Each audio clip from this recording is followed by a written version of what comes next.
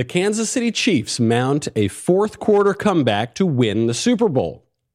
NFL ratings are up, and Republican senators unexpectedly whip the votes to exonerate President Trump and end impeachment once and for all. We will examine the secret behind three dramatic comebacks. Then, Democrats freak out just hours before the Iowa caucuses, happening in the next, right now, I guess. The halftime show highlights the difference between sexiness and pornography. There's a huge difference.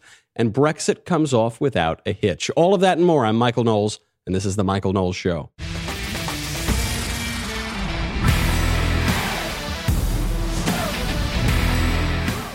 Huge win in the Super Bowl, and I don't know anything about football, and I didn't watch most of the Super Bowl, but there was a major win. The biggest win of the Super Bowl was for us. We all won the Super Bowl because of how apolitical it was. The commercials, the show itself, everything about it was not dripping in leftism. We will examine why that is, because it made the whole thing much, much more enjoyable. But first, I've got to keep you safe. And one way that I can do that is by telling you about our friends over at Ring. Ring's mission is to make neighborhoods safer. Now, you already know about their smart video doorbells and cameras that protect millions of people everywhere. Well, what Ring does is helps you stay connected to your home anywhere in the world. You might recall that I have been in Washington, D.C. now for about 3 weeks because we've been covering impeachment on the Ted Cruz podcast. Well, one way that I can feel like I'm not so far from home is Ring. Ring just keeps you safe. Right now, as a listener, you have a special offer on a Ring starter kit that is available right now. Take advantage of this. I've given Ring out to my friends, and it really makes them feel safe. The video gets uploaded to the cloud, and they know whether they got a burglar going around their house at night or whether it's just a cute little possum. That's a true story. With a video doorbell and motion-activated floodlight camera, the starter kit has everything you need to start building a ring of security around your home. Go to ring.com/Knowles, Knowles. That is ring.com/Knowles. Big Super Bowl win yesterday. Not just for the Chiefs, but for all of us. The show, the game, the spectacle was not political. It was not leftist. It was not anti-American. It was not protesting the American flag. It was just football, okay? There were ads for President Trump. There's an ad for him, an ad for Bloomberg. Mostly, other than that, it was free of politics. The ads, they were fun. They were kind of hokey. They were kind of lame. Well, that's pretty much the definition of television these days. In the age of new media, almost everything on TV is a little hokey and a little bit lame. But they were fine. Why did the NFL avoid politics? The NFL avoided politics because politics was destroying their ratings. Leftism was destroying their ratings. Colin Kaepernick and protesting the flag and all that stuff was causing people to tune out. And so the NFL made a big comeback by getting rid of their political advertising, their political themes. The whole theme of today is comebacks. Maybe the whole theme of this year is major comebacks. There was one insane political ad that PETA, the animal rights organization, wanted to put out. The NFL refused. They said no. We'll get to that one in a little bit because it's truly unbelievable. So you had two ads, basically, that were political, Trump and Bloomberg. Now, I want to take a look at those before we get to the biggest comebacks, because those two ads show you completely different strategies, completely different approaches to politics, and I think maybe why President Trump is going to have the advantage in November. You know, yesterday was Groundhog Day too, so we're all making predictions here. I think if we're just judging by these two political ads, Trump is going to have the advantage in November. So here is the Trump ad. It's a 30-second spot touting his criminal justice reform.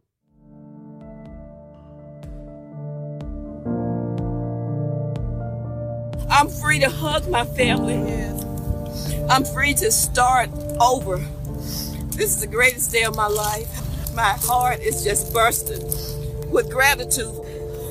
I want to thank President Donald John Trump. Woo! Thank you. I'm Donald Trump, and I approve this message. Okay, so that's the ad, right? It's this woman who has been in prison for a long time for running a drug operation, and then Trump lets her out of jail.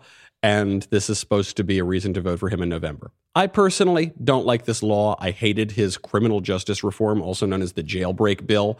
I think it's been dishonest. I think it distorts justice. It's my least favorite thing he's done, probably. However, from a political perspective, this is a great ad for the Super Bowl. The reason this is a great ad for the Super Bowl is because it does not irritate Trump's base enough to cause them not to vote for him. I'm not going to not vote for Trump because he passed one kind of stupid law that doesn't really matter that much. However, it's got a lot of crossover appeal. It's got a ton of crossover appeal to independents and even some moderate Democrats. So it's a big tent political ad for the Super Bowl, which is one of the biggest TV events of the year. This ad also has an explicitly racial appeal. So the Democrats obviously have been making race identity politics one of the most important aspects of politics for the past several decades. When it comes to the Super Bowl, that is how they injected politics in it, right? Colin Kaepernick said that he was protesting police brutality and racial discrimination in law enforcement. He wasn't really protesting that. He was really protesting the American flag, which we found out when he protested the Betsy Ross flag on a pair of Nike sneakers when he became the Nike spokesman. So we know he's being dishonest, but at least what they were saying overtly was that these protests at the NFL were about racial discrimination. And then what Trump is doing is appealing to an issue that is more or less about racial discrimination in the criminal justice system. It's a very smart way to get in there and flip the script on the usual leftist identity politics. Also, it's a broadly popular issue, so-called criminal justice reform, or springing criminals from prison, especially if they're nonviolent drug offenders, which I think is a kind of meaningless term, but nevertheless, these are not people who've gone in and murdered somebody. They've dealt in drug crimes. Of course, I think that all drug crimes are violent because they cause violence in the countries of origin, and they do actually cause violence in the United States. However, neither here nor there. When people hear nonviolent drug offense, they want mercy for that person. They want a little leniency. It's a popular issue. So Trump goes for the popular issue. Okay.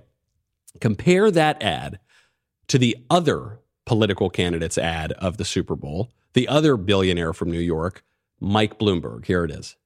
George started playing football when he was 4 years old. He would wake up every Saturday ready for the game. That became our life.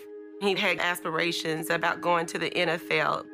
On a Friday morning, George was shot. George didn't survive. I just kept saying, you cannot tell me that the child that I gave birth to is no longer here. Lives are being lost every day. It is a national crisis. I heard Mike Bloomberg speak. He's been in this fight for so long, he heard mothers crying, so he started fighting. When I heard Mike was stepping into the ring, I thought, now we have a dog in the fight. I know Mike is not afraid of the gun lobby. They're scared of him, and they should be. Okay, it goes on a little bit. You get the gist. This is pretty much the polar opposite type of political ad as President Trump ran. We'll get to how and why in a second. First, I have got to thank our friends over at Rock Auto. RockAuto.com is a family business serving auto parts customers online for 20 years, which is pretty much the entire history of the internet. Go to rockauto.com right now to shop for auto and body parts from hundreds of manufacturers. They've got everything from engine control modules and brake parts to tail lamps, motor oil, even new carpet. The thing I love about Rock Auto is they make it easy even for me. I don't know anything about cars. When my car breaks down, I just think like, oh, well, now it's broken. I don't know. What do we do now? But when you go to an auto parts store, brick and mortar, you go and you ask for the part. They never have the part in. So what they do is they go online. They then mark up the prices. You pay a lot of extra money. You don't need to do that. Go to rockauto.com right now. You see all the parts available for your car or truck.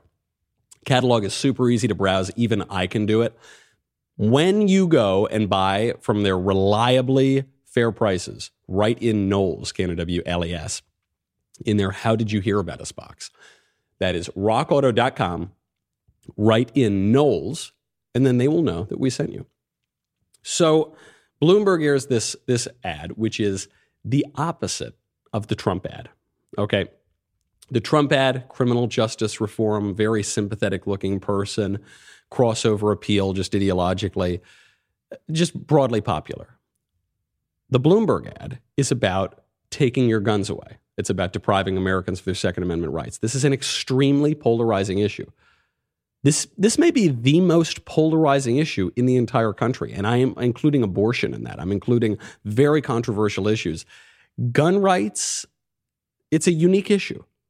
Generally, it's a losing issue for the gun grabbers because even among Democrats, there are some people who are very serious about keeping their Second Amendment rights. I mean, this is a basic civil right guaranteed by our Constitution.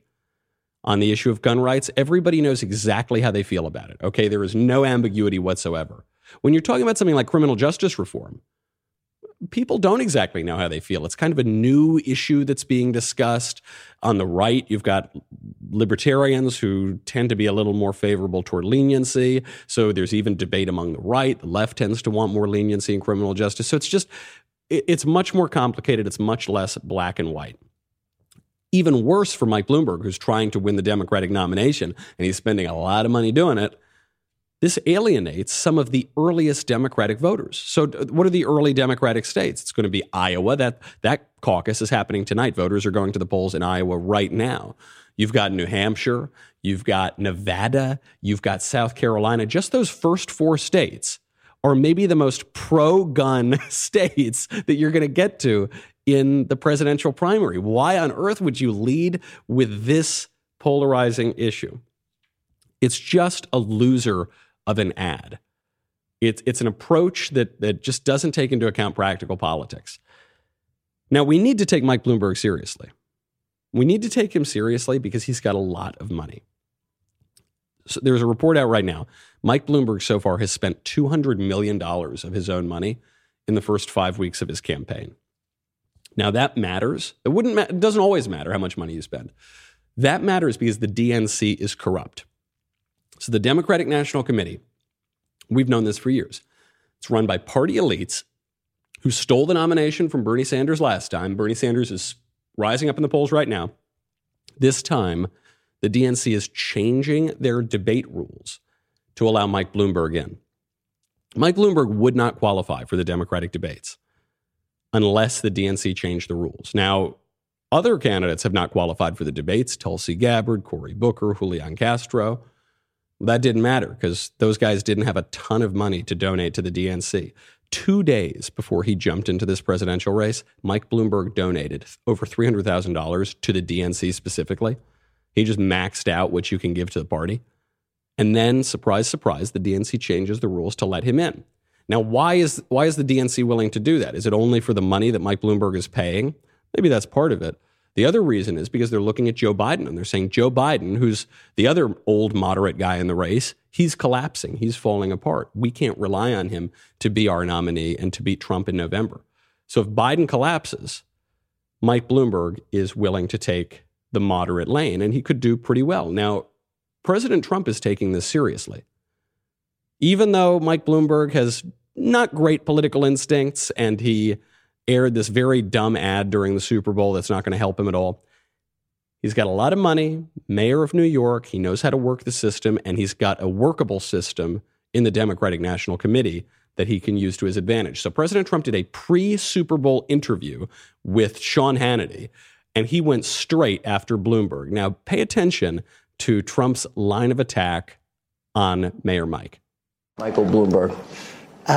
Very little. I just think of little. Now he wants a box for the debates to stand on. Okay, it's okay. There's nothing wrong. You could be short. Why should he get a box to stand on, okay? He wants a box for the debates. Why should he be entitled to that? Really? Then does that mean everyone else gets a box? Does that mean everybody else is going to get a box? A little mini Mike? He started calling him Mini Mike. He's going after Bloomberg's height. We all know it's improper, it's wrong, it's mean, it's crude, it's childish. But in terms of political attacks, this is probably one of Trump's best attacks. First of all, Mike Bloomberg is quite petite. I have met Mike Bloomberg. I've been at events with Mike Bloomberg. The websites that say that Mike Bloomberg is 5'8" or 5'9" or 5'10" are just simply lying. He is not that tall. He is a very petite man. Now, that's fine. There have been very impressive shorter people in history, Napoleon Bonaparte being one example, James Madison being another example. However, the reason this attack was so smart is not because Trump is making fun of the guy for being short. It's because it's baiting Mike Bloomberg to respond in kind. And when Mike Bloomberg responds in kind, he looks degraded. He looks like he's down in the dirt with Trump. The attack works. Trump did this so successfully to virtually every Republican in 2016. Okay, Mike Bloomberg, Trump calls Bloomberg short. Bloomberg takes the bait and totally screwed up the answer. Bloomberg spokesman said, quote, Trump is a pathological liar who lies about everything, his fake hair, his obesity, and his spray-on tan. All right, Bloomberg just lost all the moral high ground. Bloomberg just got right down in the muck with Trump. The GOP candidates in 2016 did the same thing. They took Trump's bait and they degraded themselves. The whole argument that they were making, take someone like Jeb Bush. Jeb Bush made this pitch, which was Donald Trump is juvenile, he's cruel, he's crude, he's undignified, he's disgusting, right? Now, I, Jeb Bush, I am this serious, mature, dignified person. Okay, they could have made that argument, except when Bush would degrade himself. I remember one specific moment, 2016, Jeb said something that was a little more Trumpy, and Trump laughed at it. And Jeb said, yeah, was that high energy enough for you, Donald? And Donald said, yeah, pretty good. And Donald put his hand out low by his side as if to get a low five. And Jeb Bush, like he had just gotten the approval of the bully on the playground, gets so excited he kind of jumps up a little and he smacks Trump's hand with a high five. And right there, Jeb lost his whole campaign. And he lost his whole campaign because the only reason to vote for Jeb Bush is that he is the boring, mature, serious adult. And Donald Trump baited him into looking more childish than he. Another example of this, Marco Rubio. Right? Donald Trump starts calling all the candidates names and little Marco, right? Lion Ted, low energy Jeb. And Marco Rubio was getting irritated by this, but he was trying to maintain that dignity. He was trying to maintain those talking points, the memorized 30-second speech, as Chris Christie called it. And then when he was getting desperate toward the end of the primary race, Rubio wanted to mix it up, so he starts taunting Donald Trump like he was Don Rickles, like he was doing an insult comedy routine. He made fun of Trump's hand size, insinuating that another part of Donald Trump's anatomy was a little small. He started making fun of his physicality, and Marco fell apart. Because now all of a sudden, you didn't just have one crude, undignified candidate and one serious foreign policy establishment guy. You had two undignified, childish candidates. And if you're going to pick one of them, you're obviously going to pick Trump. Because at least Trump is authentic. He's not trying to do something else. I think Donald Trump actually made fun of him. He said, yeah, Rubio was out there doing his Rickles routine, but it's not going to work. You know, you can't out-Trump Trump. That's what happened here. I think there are a lot of moderate people, especially moderate Democrats, who would really like Mike Bloomberg. Very successful guy, very moderate, very acceptable. And yet, if Bloomberg is going to go out there and be like, hey, Donald, you're fat and ugly and stupid, ha, ha, ha, then all right, if you've got two brash, tough-talking New Yorkers who are undignified, give me Trump. At least Trump has a good track record, right? He's got a great economy, great foreign policy. I'll take the devil I know rather than the devil that I don't. So notice how Trump goes after the other candidates compared to Mike Bloomberg. He doesn't go after Bloomberg on issues. He goes after Bernie on issues. We'll see that in a second. He doesn't go after Bloomberg on guns because President Trump knows that guns are a tricky issue, right? He knows the lesson that Mike Bloomberg doesn't know. Mike Bloomberg decides to lead during the Super Bowl. Everybody's watching by talking about how he hates your guns and he's going to take your Second Amendment rights away. It's immediately going to alienate half the audience. Trump doesn't do that, even though Trump has the opposite position on guns, right? Trump says, I'm going to defend your Second Amendment, but he knows if he airs that ad, he's going to alienate half the audience. If he goes after Bloomberg on his signature issue, guns, going to lose half the audience. So instead, he calls him short, he calls him weak. And in the process of that, he makes Mike Bloomberg degrade himself. Much smarter strategy. He saved the issue attacks in that same pre-Super Bowl interview for Bernie Sanders. Here he is. Bernie Sanders.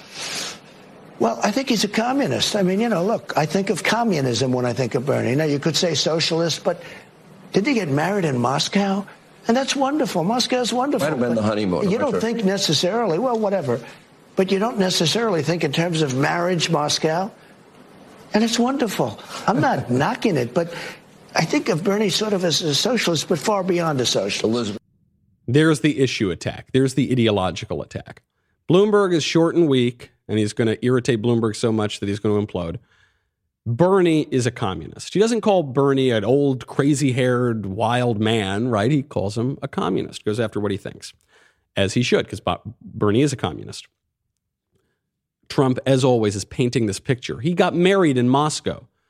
And then you hear, well, he didn't get married in Moscow. He did his honeymoon in Moscow. Yeah, honeymoon, marriage, whatever. The guy loves Moscow. Okay, and Moscow's a fine place, but communist. And you're just getting this image of Bernie so excited. He loves the Soviet Union so much that he's getting married there. He's honeymooning there. Bernie is surging. We're going to see tonight if Bernie's support is real, because Bernie is now at the top of the heap in Iowa. Now, if Bernie doesn't win in Iowa, it's a whole new race. If Bernie does win in Iowa, if he's got momentum into New Hampshire, that is a serious problem for the establishment. If Joe Biden does collapse tonight in Iowa and later in New Hampshire, Bloomberg could be the guy. He's got the money. He's got the media, right? He's actually has a media outlet called Bloomberg. His chief competition for this moderate lane would be Mayor Pete Buttigieg and Senator Amy Klobuchar. Neither are ready for prime time. The Democratic establishment is so nervous about this. John Kerry, former Secretary of State and failed presidential candidate in 2004, was overheard at a Des Moines hotel just over the weekend suggesting that he might run for president. John Kerry got clobbered in 2004. Now, he's denied this. He actually tweeted out a very profane quote. I don't know how else to put it. It was clearly a mistake that he tweeted it out. He deleted it later, but he wrote, quote, "As I told the reporter, I'm absolutely not running for president. Any report otherwise is effing or categorically false. I've been proud to campaign with my good friend Joe Biden, who's going to win the nomination, beat Trump, and make an outstanding president." Then he deleted that because clearly someone drafted it up and jokingly wrote effing, right, instead of categorically, and then they tweeted that out. Think about how desperate the Democrats must be for John Kerry to have an opening in this race. Think about how pathetic that is. John Kerry got clobbered by George W. Bush 16 years ago. 16 years ago. This would be like if in 2012, the Republican Party was in such disarray that they got Bob Dole to run again. Bob Dole ran, got the nomination in 1996, lost to Bill Clinton. It would be like if 16 years later, 2012, he ran for president again. We didn't exactly have a winner in 2012. We had Mitt freaking Romney. But still, at least we had a kind of new candidate, a younger candidate. It would be absurd if the party were in such bad shape that Bob Dole were running again in 2012, you'd be in immense trouble. And that is what we're seeing here among the Democrats. So I think in so much as there was politics in the Super Bowl, the Republicans did much better. They just played it much smarter. Other than that, the Super Bowl was not terribly political. They made a big point of this because they're finally seeing their ratings come back after years of falling apart post-Colin Kaepernick, and they just didn't want to ruin it. There was one ad that the Super Bowl rejected that was so offensive, so absurd, that they dismissed it outright. That was from PETA. It was PETA comparing black people to animals. We will get to that in a second. First, I've got to say goodbye to Facebook and YouTube. And sorry, guys, because you're going to miss my halftime show thoughts, and I have many thoughts about the halftime show. Speaking of halftime, it feels like we're halfway through 2020, but the truth is we haven't even gotten started. The election race is just heating up, and because we know that you need to stay up to date, we are giving 20% off all memberships. 20% off all memberships when you use the promo code DW2020.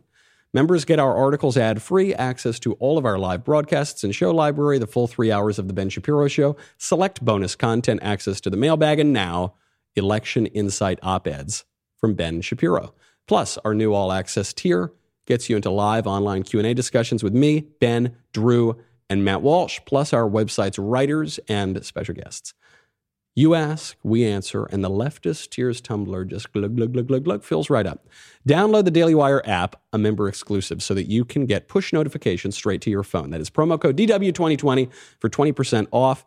Join today and stay informed on all things 2020. And then don't forget to tune in tomorrow for a special Backstage. I'm so excited for Backstage tomorrow because it's been far too long since I've had a cigar. It's been like 20 or 30 hours at this point. So be sure to tune in there. Go to dailywire.com. We'll be right back with a lot more.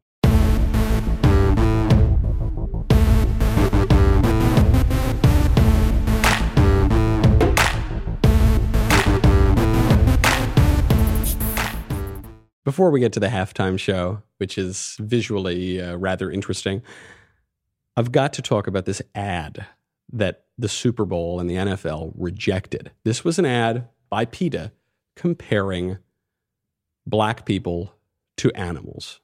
Take a listen. I will narrate you through this ad. So you've got a little bumblebee flying, and then the animals start kneeling. You can see a little bear standing up, then the bear kneels down. A little fish swimming in the water. The fish kneels down. Wolves, foxes, they take a knee. A disgusting tarantula and a gross little rat kneel down. Sheepdog kneels down. Little pig kneels down. You can hear this Star-Spangled Banner in the background. Reminds you of that Colin Kaepernick protest. All the animals kneeling down. Now the bald eagle itself is kneeling down, symbol of America. And the final line is #end speciesism. So this is so bonkers. I've seen PETA make this argument before. I remember I saw it in college. They had a PETA protest in college, and they had these big billboards, and it showed African chattel slavery, like full-on African men in chains in the 19th century, and then cows on a farm. And they were saying, see, when you really think about it, aren't those the same thing? And in order for those to be the same thing, then black people have to be animals. Those have to be the same thing. And I remember standing there with several of my friends, most of whom were liberal, by the way, and we were just looking at it like, have you people lost your minds? Do you understand how horribly offensive this is? Now, from PETA's perspective, they don't think it's offensive. Any reasonable person would look at that and say, hey, you're calling black people animals. Like, maybe don't do that. But from PETA's perspective, because they like animals much more than people, they're saying, no, we're just saying all species are the same. And so they all need to be treated exactly the same way. That's what they're drawing a direct comparison between racism, which was ostensibly the purpose of the flag-kneeling Colin Kaepernick protest, and speciesism. In other words, we shouldn't draw any distinctions between races because we're all children of God. And likewise, we shouldn't draw any distinction between human beings and spiders because we're all the same thing, really, when you think about it. Now, this isn't true at all. I mean, the reason that we treat animals differently than human beings is because human beings have will and intellect, and animals do not. This is the same reason, by the way, that we don't arrest a fox if a little fox rapes another fox in the wild. Animals rape each other all the time, right? But it's not really rape because animals don't have free will and intellect. So it's not like they're violating some moral law that they're aware of. They have a conscience telling them to act in accordance with the transcendent moral order, and then they decide to sin by transgressing that. No. Do we arrest a wolf for eating another animal? No. Do we charge the bear with murder against the salmon? No, of course not, because animals are different than people. PETA couldn't see it that way. I think the NFL very wisely saw the blowback that they would get from that ad. PETA incredibly released it on their own, and they're rightly getting blowback for that as well. Absolute craziness. But good on the NFL, because the NFL has saw that over the past 2 years, since they cut out the flag kneeling, they got past Colin Kaepernick, their ratings started to creep back up. When Colin Kaepernick protested the American flag on TV, and then a whole bunch of other NFL players started to protest the flag, the NFL ratings tanked. All the defenders of Kaepernick, all of the leftists said, they're only tanking because people aren't watching as much TV. It's a coincidence. It's not about the flag protest. Well, okay, then how do you explain the NFL ratings coming back in 2018, 2019, ticking up 5% year over year? It's because they got rid of that. So the NFL wised up. They even had a tribute to the American flag before the game. I walked through a county courthouse square. On a park bench, an old man was sitting there. I said, "Your old courthouse is kind of run down." He said, "No, it'll do for our little town." I said, "Your old flagpole has leaned a little bit, and that's a ragged old flag you got hanging on it." He said, "Have a seat." And I sat down. "Is this the first time you've been to our little town?" I said, "I think it is." He said, "I don't like to brag, but we're kind of proud of that ragged old flag." Well, that sure is a different tune from what we've been hearing from the NFL the last few years, right? The last few years have been the American flag is awful. We got to protest it. We're going to protest the Star-Spangled Banner. We're going to protest the symbol of our country. Colin Kaepernick protesting a flag from the Revolutionary War, long before we had police departments and alleged police brutality. Now, all of a sudden, we're getting the most sentimental pro-America flag wave, and I'm proud of that ragged old flag. Might as well have George Cohan over there marching, saying it's a grand old flag. It's a high-flying flag. Now, what this teaches us is actually very hopeful. It's that you can turn things around. You can make a comeback. It's not over until it's over, whether that's in sports, whether that's in politics, whether it's for our country. The Chiefs were losing the game yesterday, and then at the very end of the game, they turned it around and they won. President Trump was losing the game in 2016. 99% chance Hillary was going to win, and then guess what? We won. Looked like we were careening into leftist decay, and then turned it all around. The NFL was completely collapsing. They were in free fall. And then they just got rid of all their nonsense, this anti-American stuff, started waving an American flag every so often, realized that sports always have something to do with national unity, national loyalty, brought that back, and guess what? They turned that around as well. That's an important thing for us to remember as we lament our culture falling apart, our politics falling apart, our government falling apart. You can turn it around. They were going to impeach Trump, remember? They impeached Trump. Then they weren't going to kick him out of office. They didn't have the votes for that, but they were going to drag this out for months and months and months. And guess what happened? At the very end, a few Republican senators changed their mind, and we got the end of impeachment, which we'll get to in a second. But before we move on from the Super Bowl, I do want to just mention this halftime show, which is getting a lot of traction around. This involved Shakira and J-Lo. You can pretty much sum the halftime show up in 2 seconds. Here it is.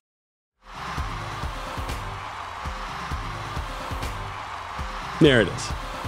It's just Shakira and J-Lo shaking their moneymakers. That was the halftime show. Look, not the worst halftime show in the world. I'll take it over Nickelback.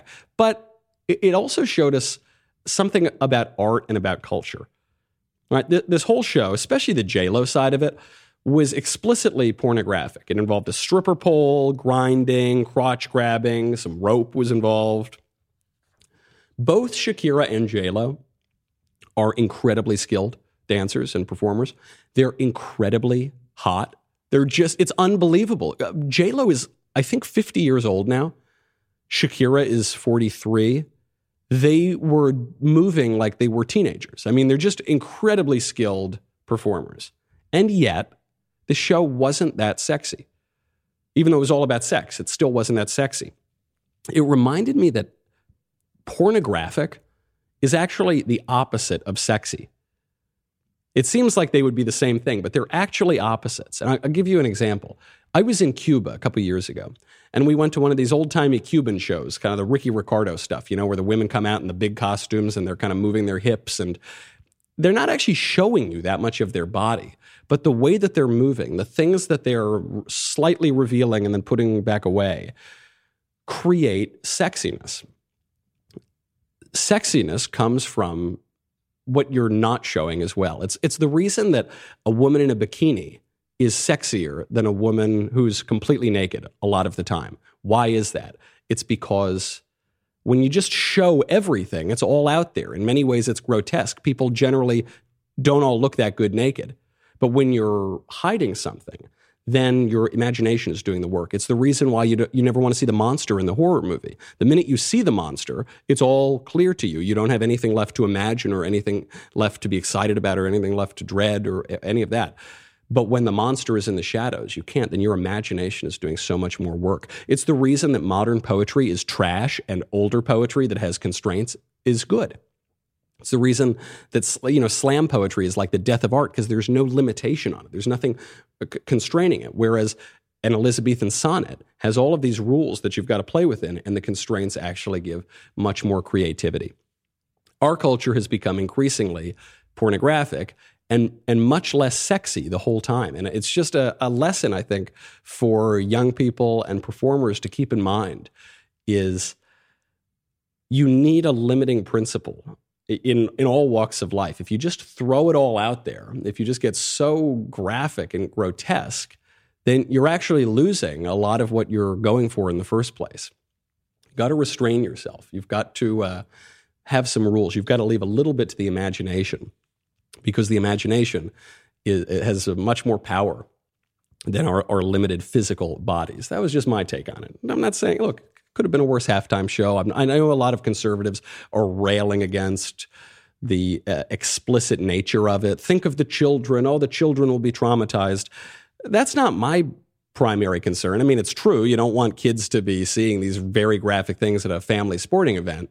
But my concern is beyond the children. My concern is just that it's actually not achieving what it says that it will achieve. It's in the same way that the sexual revolution actually now means that fewer people are having sex. That now actually it's having the opposite effect of what it said it was doing. And that's so often the case with leftist cultural movements. There was another huge comeback, which happened just after we went off air on Thursday, which is that President Trump is about to be exonerated. President Trump is almost certainly about to be acquitted in his impeachment trial. There were 4 Republican senators who could have tanked this impeachment, made it drag on for weeks and weeks and weeks with more witnesses and John Bolton testifying and Hunter Biden testifying and the whistleblower testifying and Adam Schiff testifying, or they could have all ended it. I'm doing this show with Senator Ted Cruz called Verdict with Ted Cruz, and he comes from the Capitol each night, comes on over, and we talk about what happened in impeachment.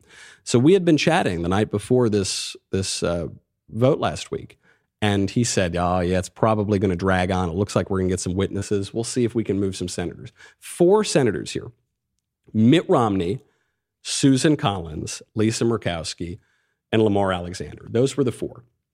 Republicans had about 47 votes. They needed 3 of those. They needed 3 people to flip. Or I'm sorry, rather, the Democrats needed 3 or 4 people to flip, and then they could have dragged out this impeachment question. If they only got 3 people to flip, then we would have had a 50-50 vote on more witnesses. We don't know how that would have resolved. The Chief Justice would have been dragged into it any way he chose, whether to vote or to not to vote or to let the motion die. It would have created a real constitutional problem. So they were going to try to drag out these votes. Now, what happened? Mitt Romney and Susan Collins both said they were going to vote for more witnesses. So the Democrats just needed to get 1 more to make it to 50-50 or 2 more to make it to 51-49.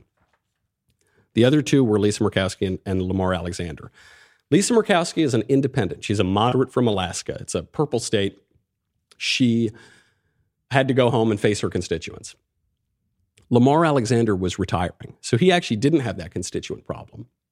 Lamar Alexander, though, as Senator Lindsey Graham and Senator Cruz were telling me the other night on the Verdict podcast, Lamar Alexander really cares about the institution of the Senate. He didn't want to see the institution of the Senate lose respect and credibility.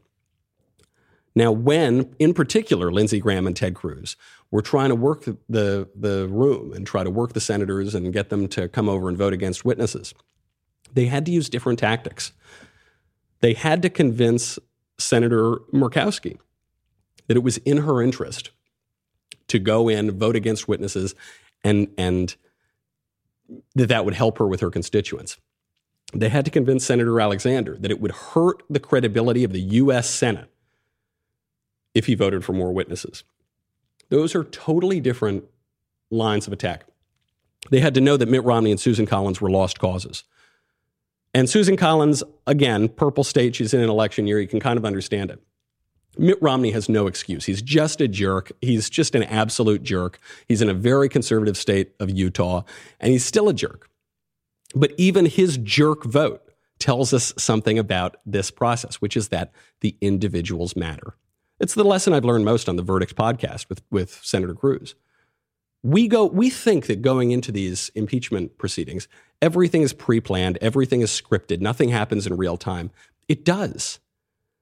The left tells us in history, individuals don't matter. It's all just big trends. It's all going to play out inevitably. We don't really have free will. We do. The individuals do matter. If Ted Cruz and Lindsey Graham had not been trying to persuade Lisa Murkowski and Lamar Alexander, then very likely we would have witnesses. This impeachment trial would be dragging on.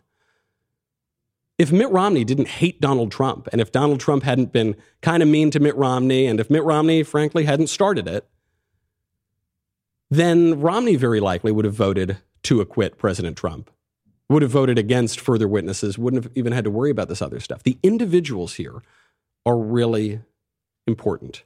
They're really important to politics. And that, I guess that kind of plays in with the whole theme of the day, which is making a comeback, which is that an individual really can make a difference, and you really can change the course of the game, the course of the trial, and the course of history. So what happens now? Democrats are going to try to derail this. We had the vote last week against more witnesses that, for all intents and purposes, ended the discussion. Now you're going to have some proceedings this week, and then on Wednesday of this week, you're going to have the final vote of whether to convict President Trump and remove him from office and prevent him from running in November, because if a president's been impeached and removed, he can't run for office again. Or are they going to vote to acquit and say that he's not guilty? It almost certainly will be the latter. There's no evidence that Trump committed any crime. The Democrats in the House aren't even charging him with a crime. So the Democrats will try to derail it. The Senate will probably vote to acquit. And then I think the Democrats will try to impeach him again. They can impeach him again. They can impeach him for something else. They didn't charge him with a crime this time. They probably won't charge him with a crime next time. But I think they will vote, or at least attempt to impeach him again. Why? Because this is the first time we've ever had a fully partisan impeachment in American history. And if it's a fully partisan impeachment, and then there's actually a bipartisan movement against impeachment, but if it's fully partisan, they'll just keep doing it because it doesn't matter if Trump commits a crime or not. They're just going to vote for it. Joni Ernst, Republican senator, thinks the same thing. She said, quote, "I think this door of impeachable whatever has been opened. Joe Biden should be very careful what he's asking for, because, we can have a situation where if it should ever be President Biden, that immediately people right the day after he would be elected would be saying, well, we're going to impeach him. We might be in the era of impeachment, as one of President Trump's lawyers, Ken Starr, said during the arguments. We might now be in a position where impeachment is just a regular tool of partisan politics. That's a sad situation to be in. But the Democrats started it. We can't unilaterally disarm. They could change it. Individuals matter in politics, but they need to show that they can change it. One way that they could do it would be during this Senate vote on Wednesday. If some Democrats vote to acquit the president, if they make this a bipartisan acquittal, if they do that, then that might go a long way toward ending this age of impeachment before it really begins, one can hope. Before we go, got to talk about another huge comeback. That would be Brexit. Brexit has officially happened. Britain has officially left the European Union. Are you okay? Are you alive? Has there been mass death, mass starvation? No, it's fine. Everything is fine. They told us it would be awful, and now it's fine. They told us we would die. Everybody's okay. We're already obviously dead from tax cuts and the repeal of net neutrality, but we were all really supposed to die from Brexit, right? Except it didn't happen. Everything's fine. And the most telling headline is from the New York Times. New York Times posted yesterday, quote, "What if Brexit works? Britain is remaking itself again. The shape of its society and economy and its place in the world are very much up for grabs. Britain's departure from the EU on Friday drew a mournful reaction from many people who have long viewed Brexit as consigning their country, once the vanguard of Europe, to a future of economic mediocrity and geopolitical irrelevance. But there are many others who view Brexit as a day of liberation, when Britain, unshackled from the bureaucracy of Brussels, will stride into a future of economic innovation and vigorous, clear-eyed politics, a moment of national renewal. Disruptive change can be beneficial for a country, said Tony Travers, a professor of politics. That is, in a sense, what Brexit has accomplished. After 3.5 years of debate, the question, what if it works? We had been told for certain it won't work. We had been told that if Trump was elected, we'd all die, the economy would collapse, we'd go into World War III, it'd be nuclear holocaust. We had been told Brexit would kill us all, right? And then it did not happen. They were wrong. There's a headline from the New Statesman in June of 2016. The headline was, "Calm down, Trump won't be president and Britain won't leave the EU." They have insisted, particularly the progressives, the left, that there is just a path in the future. We are heading toward progress. What you want, what you desire, what you think about does not matter. What you individuals do does not matter. History is marching inevitably toward progress. It's in the very name progressive. And William F. Buckley Jr., when he started National Review in the first issue, he said a conservative is one who stands athwart history yelling stop. And individuals have done that before. They've turned it all around. They've come from behind. In the game, in politics, in the impeachment trial, in the history of the world, we're seeing that happen over and over and over. And it does appear that we are at a period of renewal. We are at the dawn of something new. Whether that something new will turn out well or turn out poorly is not written in stone. It's not inevitable. The individuals will matter. We have a chance to come from behind, but we've got to take that chance. All right, that's our show. I'm Michael Knowles. This is The Michael Knowles Show. Head on over to dailywire.com. Get that 20% off subscription. And then I will see you back here tomorrow.